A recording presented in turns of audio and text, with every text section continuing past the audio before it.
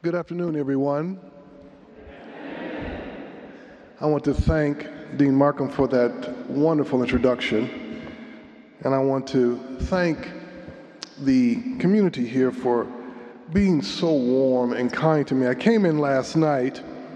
We wanted to get me in so that I wouldn't get caught in traffic, you understand. And so I came in last night, and Brother Mark picked me up from the airport and took me to the hotel. We got a little lost on our way. I think two Baptist ministers, we were chatting and having such a good time. We forgot where we were, and so we wandered through a few hotels until we got to the right one. But I want to thank him for picking me up. And it's so wonderful to look out and see so many people who I have known for many years and who I love. I don't want to start calling names, but there is one name I do have to call, and that's the Reverend Dr. Judy Fentress Williams, my dear sister.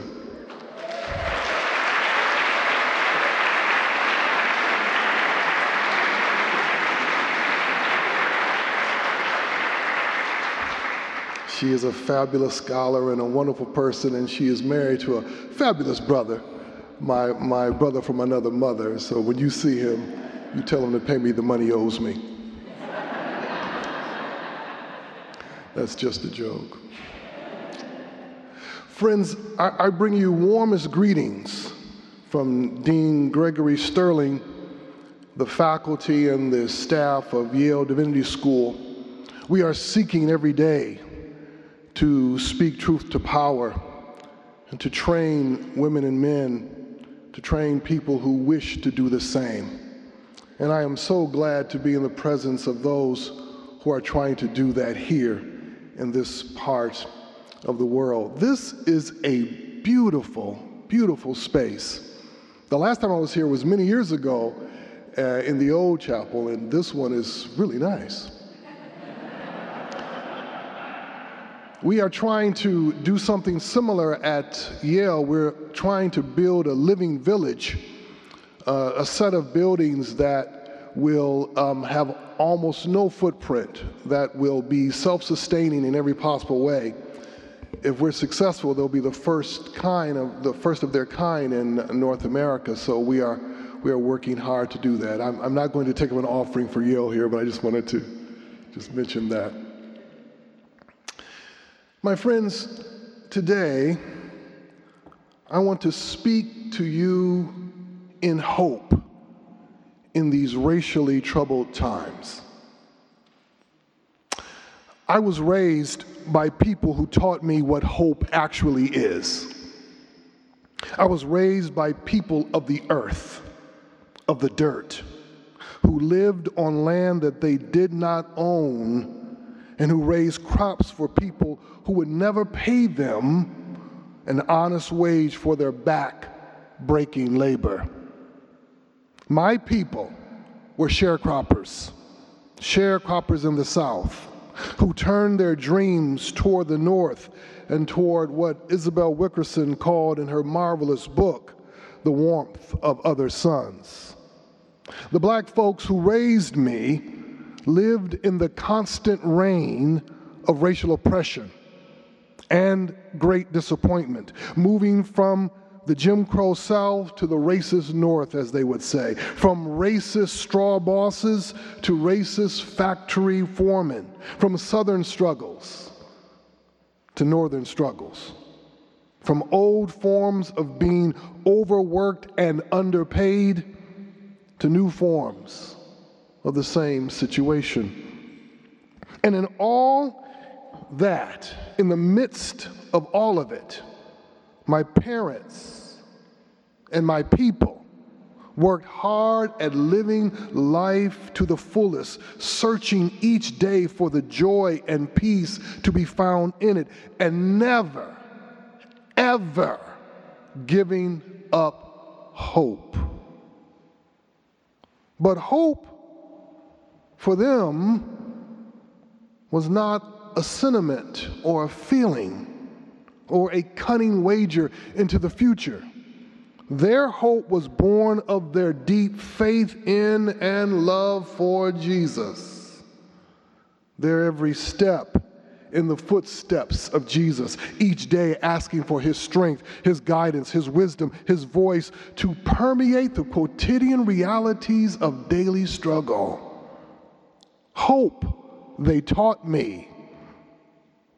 Hope, they taught me, was and is a discipline. We must be disciplined by hope. And my friends, we need the discipline of hope as we are now entering an extraordinarily difficult and complicated moment to be Christian, especially in the West and especially in this country.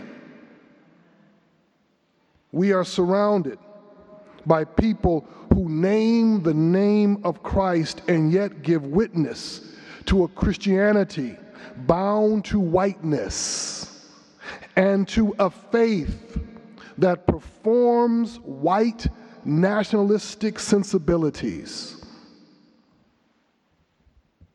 It is because they name the name of Christ that we who are Christian cannot isolate ourselves and our witness from their witness. We cannot overcome this complicated moment by pretending that one form of Christian witness can easily distance itself from another form of witness. Now, we all here can say to ourselves that there are many Christianities, and we inhabit one of the better ones. Unfortunately, we all share a racial legacy that marks all of modern Christianity. Race, racial reasoning, and whiteness. Race, racial reasoning, and whiteness are our legacies, and we carry a burden in addressing them. It is a strange ownership I am inviting us to claim this afternoon, one that guards us all from the fantasy that we can separate the wheat from the weeds. Though such separating has always been a tempting impulse for us. The sense of ownership I am commending to us makes us responsible for a way of seeing and living that would fundamentally challenge the racial condition of the Western world and the horrors of whiteness. What joins the living and the seeing is how we imagine our life in this world, not only what it is, but what we desire it to be and what we aim at by our actions, sisters and brothers. The Christian imagination, as it now exists, is a distorted thing. I have been writing and thinking about the contours of our distortion, of our distorted social imagination for some time now, its depth and its breadth, and the sense of urgency we need to address it. It is a distortion not easy to see, but easier to sense in the relentless racial antagonism that structures so much of Western life. We live in what feels like a never-ending reality of racial animus that is turning so many people toward hopelessness. It seems ironic, terribly ironic. But today, my sisters and brothers, many people are performing their faith leaning toward hopelessness. You know what it's like to teach students who are leaning toward hopelessness? But this is a sign of the distortion that circles us all. It is a distortion that lives at the site of the becoming and the being of a Christian. And it is at those sites of becoming and being Christian, that our imaginations must be renewed. We must renew the becoming. You see, there is a depth and radicality to becoming Christian that we have been denied. In large measure, to the history of modern colonial Christianity. The Christian settlers who came to the New Worlds imagined that they had an answer to a question that no indigenous peoples were asking. What should we become? What should they become? The Christian settlers had an answer to that question because they knew what all indigenous peoples needed to become: Christian and civilized, marked by a salvific progress. That salvific progress was, to the colonialist way of thinking, a movement toward authentic maturity that reached from the body to the land itself. The colonialists, merchants, missionaries, soldiers, and many others, they saw themselves as builders. We must never forget this. They saw themselves as builders. And to be able to build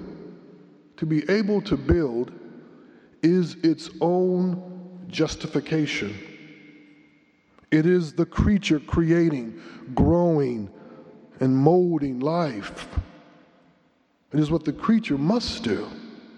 This commitment to a life aimed at maturity joined visions of salvation to ideas of the transformation of lands and peoples, and together it formed visions, the underbelly of visions of Christian missions. What also formed there was whiteness. Whiteness formed at this joining. Whiteness was from its very beginning a becoming, my friends. A becoming marked by formation toward three demonic virtues: control, mastery, and possession. Control, mastery, and possession. It is the becoming white, the formation in and toward whiteness that moved deep into the bloodstream of a Christian imagination. Now, in order to understand what I am saying, you must forget about whiteness as phenotype, as bodily characteristics, even as a European heritage, and see it for what it is: a sick vision of maturity, a vision of reaching toward and arriving at a maturity that can judge the whole world by how well it has achieved mastery of its world, control of its land and possessions, and possession of its resources, and a freedom to live unencumbered by other people. Every people encountered by the colonialists had a process of becoming adult, becoming leader, entering one's calling, one's vocation, if you will, and all of this was made visible by their life in the land. So the children become the young, and then the young become the leaders of their people. Then they become the elders that guide. Then they become stories that are told. Then they join the eternal presence that covers the ground and surrounds the people. The ancestors speak from the ground. So many peoples have said, the ancestors speak from the ground, move through the wind and sky, are felt in the rain. They sound with the animals. From the ground we come, and to the ground we return. We've heard this before. The quality and character of a life is calibrated by that movement from, through, and to the earth for so many peoples. For them, the world that was becoming, the way to become, required the earth, the ground, the water, the skies, the animals, days and seasons, snow and rain, sun and heat, morning and evening, stones, mountains, trees and forests, streams and rivers. The becoming they lived, moved in and out of all these things and more. But if all these things and more are taken away, if land and animal, earth and sky as they knew it are taken away, turned into something else, let's call this something else, let's call it private property and individual possession, how will they become fully aware, fully alive, fully attuned to the wisdom of their people? That kind of becoming, involving the land, involving the earth, that kind of becoming was taken away from so many people and in effect, taken away from Christian faith. The problem of a becoming woven in and through whiteness was not that the colonialists changed indigenous life. The problem is not that things change. Things change. We could even say things evolve. Nor is the problem the impulse to transform. Transformation is not inherently evil. The horror here is the denial of the voice and vision of peoples who inhabit place. The horror here is the denial of the basic wisdoms of peoples that should shape change and transformation, but not the change and transformation of indigenous peoples first, but the change and transformation of the Christian colonialists. The Christian colonialists who sought to destroy indigenous ways of becoming bequeathed to us all a Christianity that does not know how to become more and yet be Christian, how to enter a place, sense the place, and join a people and allow that place and people to expand who we are and could be. Such an expansion was the birthright of Christians, a birthright that we, like Esau, gave up almost from the very beginning of our faith. We were Gentiles. Gentiles becoming followers of the Jewish Jesus. It was and is this Gentile becoming that points to the heart of Christian conversion. We entered the story of another people.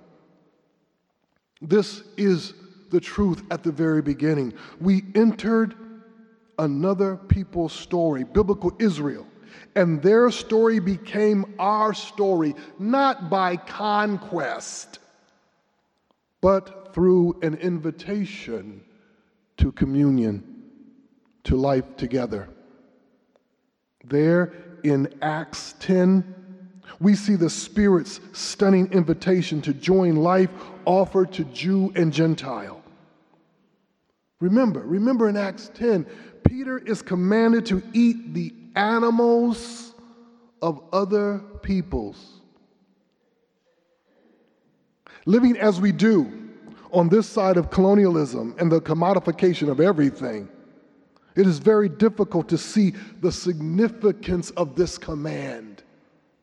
For so many of us, dare I say, for almost all of us, animals are for the most part utility, natural resources, and sites of consumption or entertainment.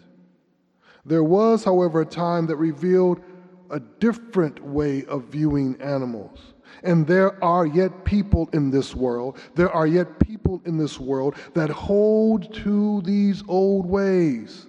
The old way of viewing animals bound them to us as extensions of family, faith, memory, body.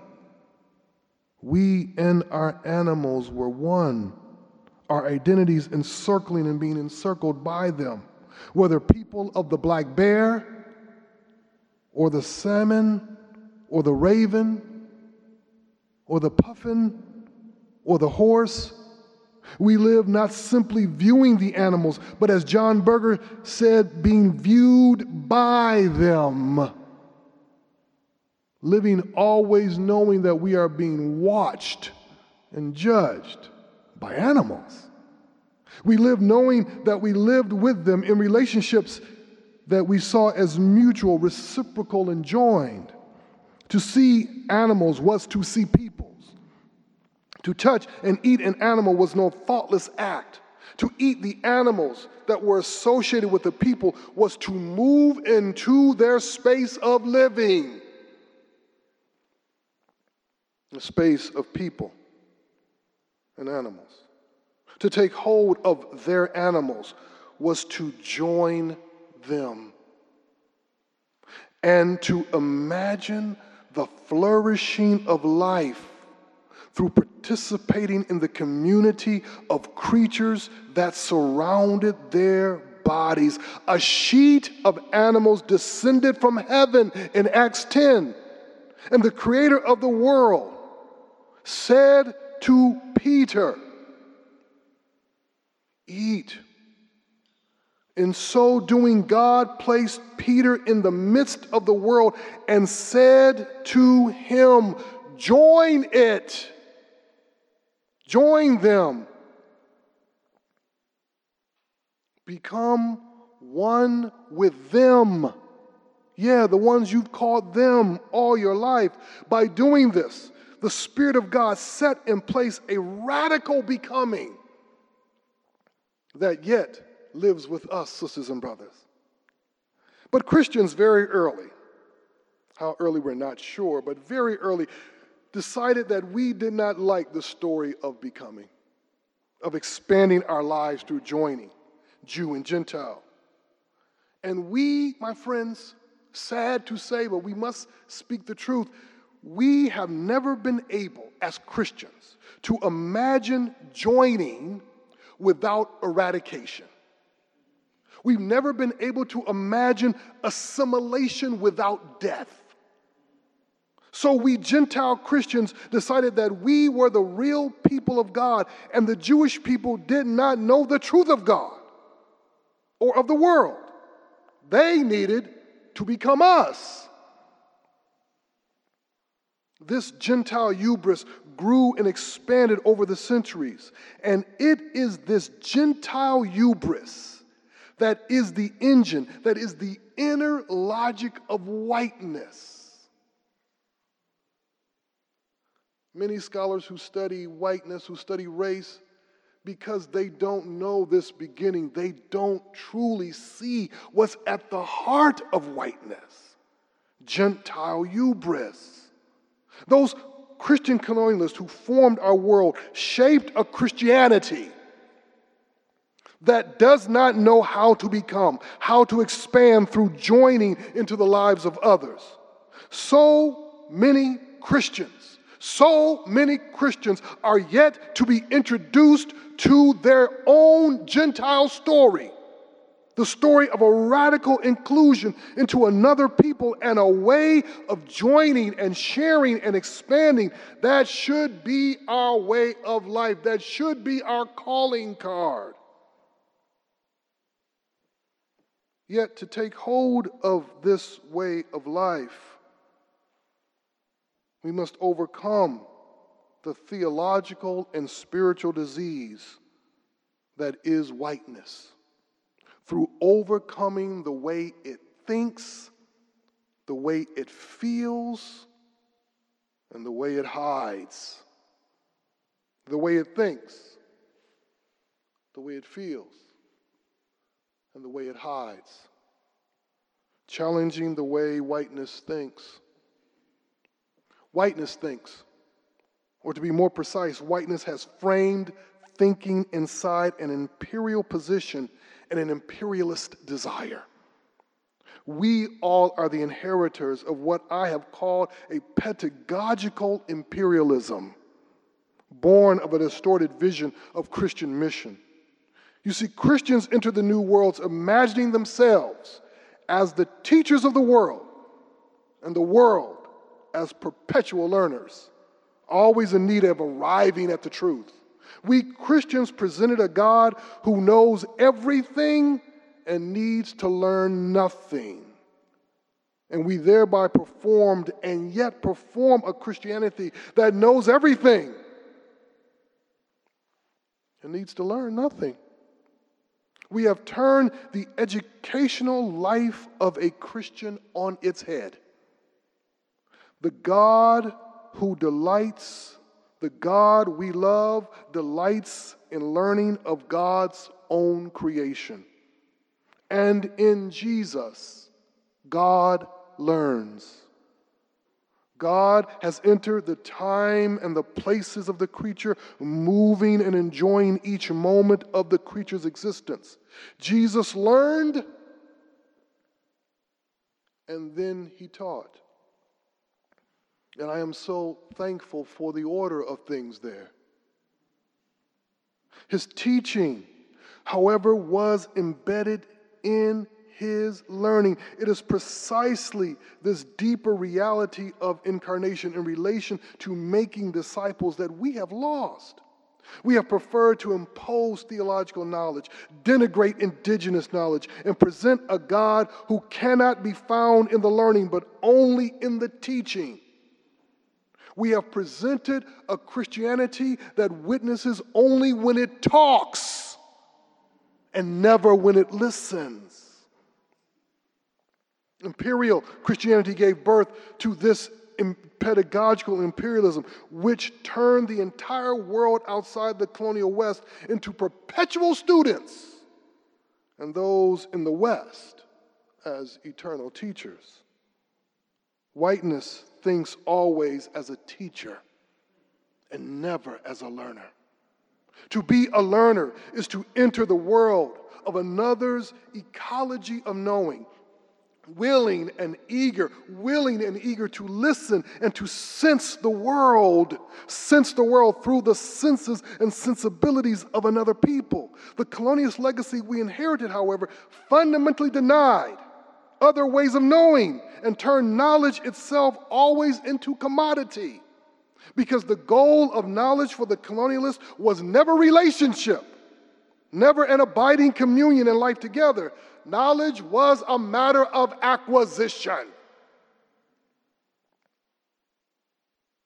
Within the colonialist framework, to know a thing is to own a thing. And that work of gaining knowledge, the work of securing knowledge, was and is always a work of struggle and contention inside that framework. To inhabit the way whiteness thinks is to always think inside white masculinist form. We who teach and inhabit the academy, we all need, sisters and brothers, we all need to rethink our doctoral formation. Even if we had exemplary mentors, the image that guided our formation and was institutionalized in our curriculums and pedagogies was toward the cultivation of the white, self-sufficient man. One who would embody in relation to knowledge and life, possession, mastery, and control. How does one arrive at this white, self-sufficient, masculinist form? Through serious, rigorous intellectual engagement. And most of us have been misformed and deformed to imagine serious intellectual engagement in only one modality: through confrontation, through an exaggerated disputatio that stimulates European chivalric culture, war culture, where only through intense and heated exchange and isometric-like struggle will we press as hard as possible against one another's conceptual positions do we arrive at the truth, rigorous thinking, and strong and sure thought. Beginning with the colonial period, this European cultural form of chivalric intellectual engagement combined with capitalist forms of exchange and with the fragmentation of knowledge. Together they became the foundation of the sick ecologies of knowledge that characterize so much of Western intellectual exchange today, where our intellectual struggles and arguments are over increasingly smaller and smaller bits of knowledge, extracted from their life worlds, and then weaponized and turned into commodities. We challenge the way whiteness thinks by entering freshly into the life of Jesus as a learner. He learns from the creation and the creatures. And in and through his learning, he creates a life of humility and communion. Humility and communion.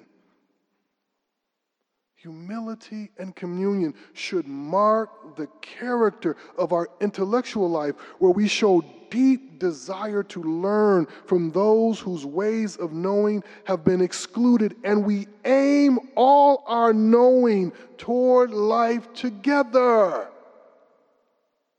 Of course, let me just say, as a professor, I am not against argument and disagreement and contention. But we must release ourselves. We must release ourselves from the illusion that intellectual life, and especially the intellectual life of a Christian, is built on the performance of this white masculinist form, and release ourselves from the lie that we will arrive at authentic community only through the performance of this sick form. A community of Christian teachers and scholars must aim at more than being or cultivating merchants of ideas and referees of intellectual fights. We aim at an abiding life together that would crumble the way whiteness wants us all to think. But we must also challenge the way whiteness feels. We must also challenge its desire to be normal. Whiteness feels normal. Whiteness feels natural. And many of the obstacles of overturning whiteness are due to the success of that powerful affective structure, my friends. For over 25 years, that's a long time, isn't it? For over 25 years, I taught a course at my former institution on race and theology and the black church. It was a required course, so students had to take it.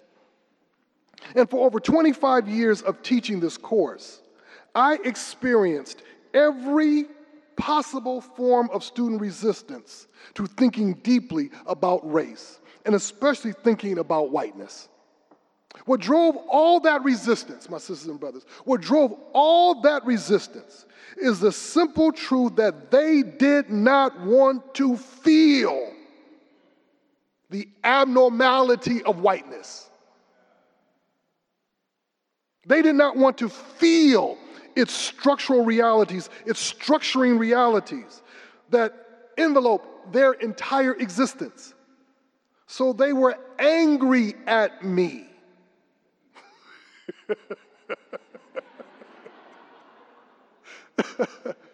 They were angry at me, not because of what I said, not because of what we read, not even because of what we discussed, but because of what I was making them feel.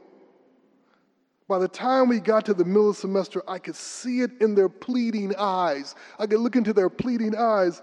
They would do anything if I would just stop making them feel this whiteness and allow them to return to the comfort of feeling normal.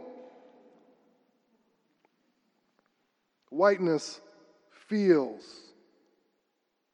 and it always feels positive unless it is being questioned. So to question whiteness feels terrible because it feels as if we are tearing at the fabric of people's lives and questioning the right of particular people to exist. To question and critique whiteness feels like we are throwing people into chaos and fragmentation. It feels like hate speech. Robin DiAngelo, in her wonderful book, calls this deep discomfort at the questioning of whiteness, white fragility. Great phrase, white fragility. And she notes what I experienced for decades, that so many people would do anything and everything in their power to never feel it. They want to return, as she says, to a racial equilibrium, always away from those feelings. Questioning whiteness, exposing its abnormality, brings people into a forest of feelings they would prefer to escape, feelings of guilt and fear and feelings of being overwhelmed by the sheer expansiveness, even ubiquity of whiteness's reach into our lives.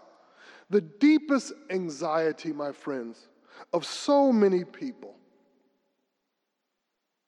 is not that whiteness is inescapable, but that the feelings of whiteness are inescapable.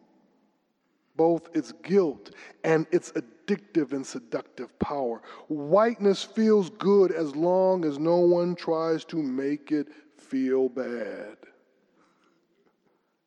We challenge the way whiteness feels by first recognizing that whiteness feels. Whiteness feels as it thinks and thinks as it feels. The first mistake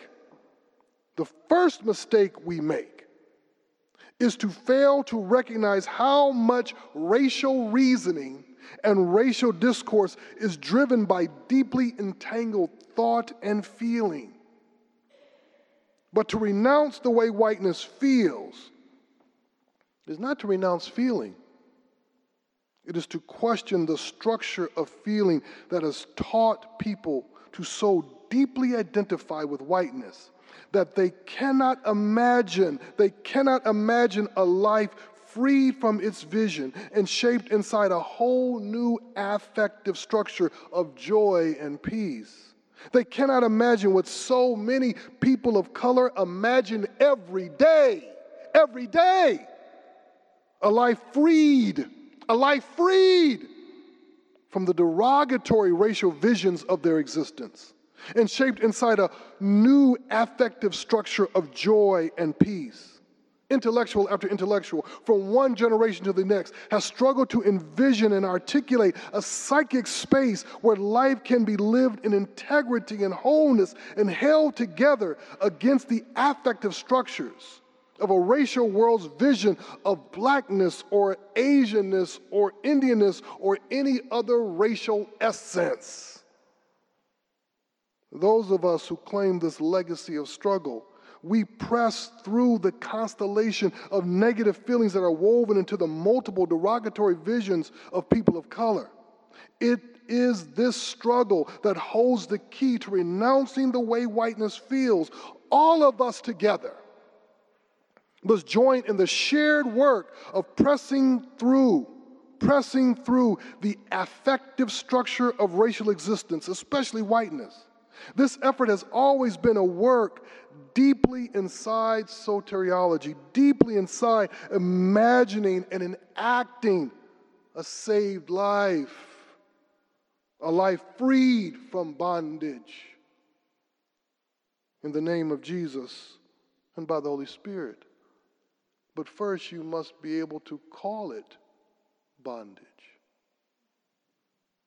Challenging the way whiteness thinks, challenging the way whiteness feels, must be tied finally to challenging the way whiteness hides, the way it hides. Whiteness always aims at invisibility and ignorance. It wants invisibility, not through concealment, but through looking. Whiteness wants to make itself a way of looking at the world without ever announcing itself as a way of looking at the world. It wants to be the eyes looking through the camera before it becomes the eyes being seen by the camera. It does want to become the eyes being seen by the camera, the eyes of humanity, the eyes of everyone, and anyone wishing to be seen. This is the wish born of whiteness. Whiteness aims at being the normie norm, the baseline upon which we can imagine the true, the good, the beautiful, the noble, the fully human. But to ensure this kind of invisibility, this kind of visible invisibility, if you will, whiteness needs to control space. This is my point. Race has always been a matter of geography. If you remember nothing else today, please remember this. And whiteness always aims to structure itself geographically, on the ground, in the shape of communities, cities, towns, rural and urban areas, neighborhood by neighborhood, always creating what I call geographic whiteness. Whiteness comes to rest in space. Whiteness always forms segregated spaces. It forms lives lived in parallel, either separated by miles or even inches. It constructs bordered life lived in separate endeavors of wish fulfillment. My friends, even at this moment in 2019, I continue to be amazed by people who have been raised in all-white communities or communities where the presence of people of color were so highly monitored and controlled, and who see that habitation as a naturally occurring phenomenon, like a waterfall or a rock formation. Such places breed a profound ignorance that conceals its deformity, denying to those so formed within it the truth that their worlds were highly structured segregationist spaces enabled by genocide, market manipulations, city planning, the wishes and whims of developers, the actions of real estate brokers, and, of course, the police.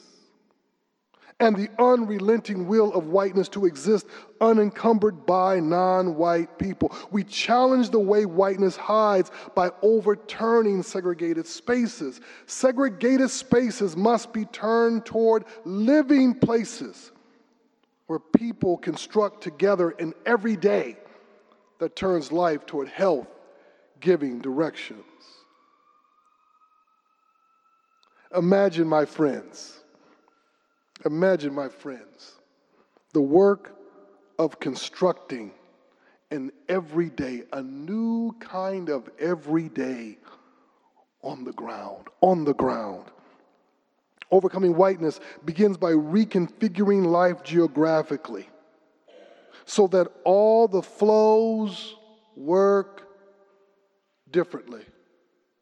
All the flows would work differently. The flows of money, the flows of education, of support, of attention. Now they would work differently. They would move across people who have been separated by the processes that have formed us racially, economically, and nationally. Imagine, my friends, imagine constructing an everyday on the ground that does different, that does our lives differently. That starts with the communities that we have left behind, those places no longer imagined through the goals of whiteness, of possession, of control and mastery. Nothing to master in abandoned communities. Nothing to possess with people in need and with no money. But for Christians, for us, this is where we go to do our imagining. We join such places and such people. We move to them, we stay in them, or we form them, or we advocate for them, or we protect them. The we here, the we Christian here, are all those willing to live toward a different formation of place and against the formation of geographic whiteness. We fight against the segregation that shapes our worlds, and we work to weave lives together. My friends, we have a legacy untouched, an inheritance forgotten. We have an imagination that the world is yet to see in action. This, my friends, is the kind of imagination that might renew that one word we all know so well that's being used so badly, but that we cannot abandon: the word Christian. Thank you very much.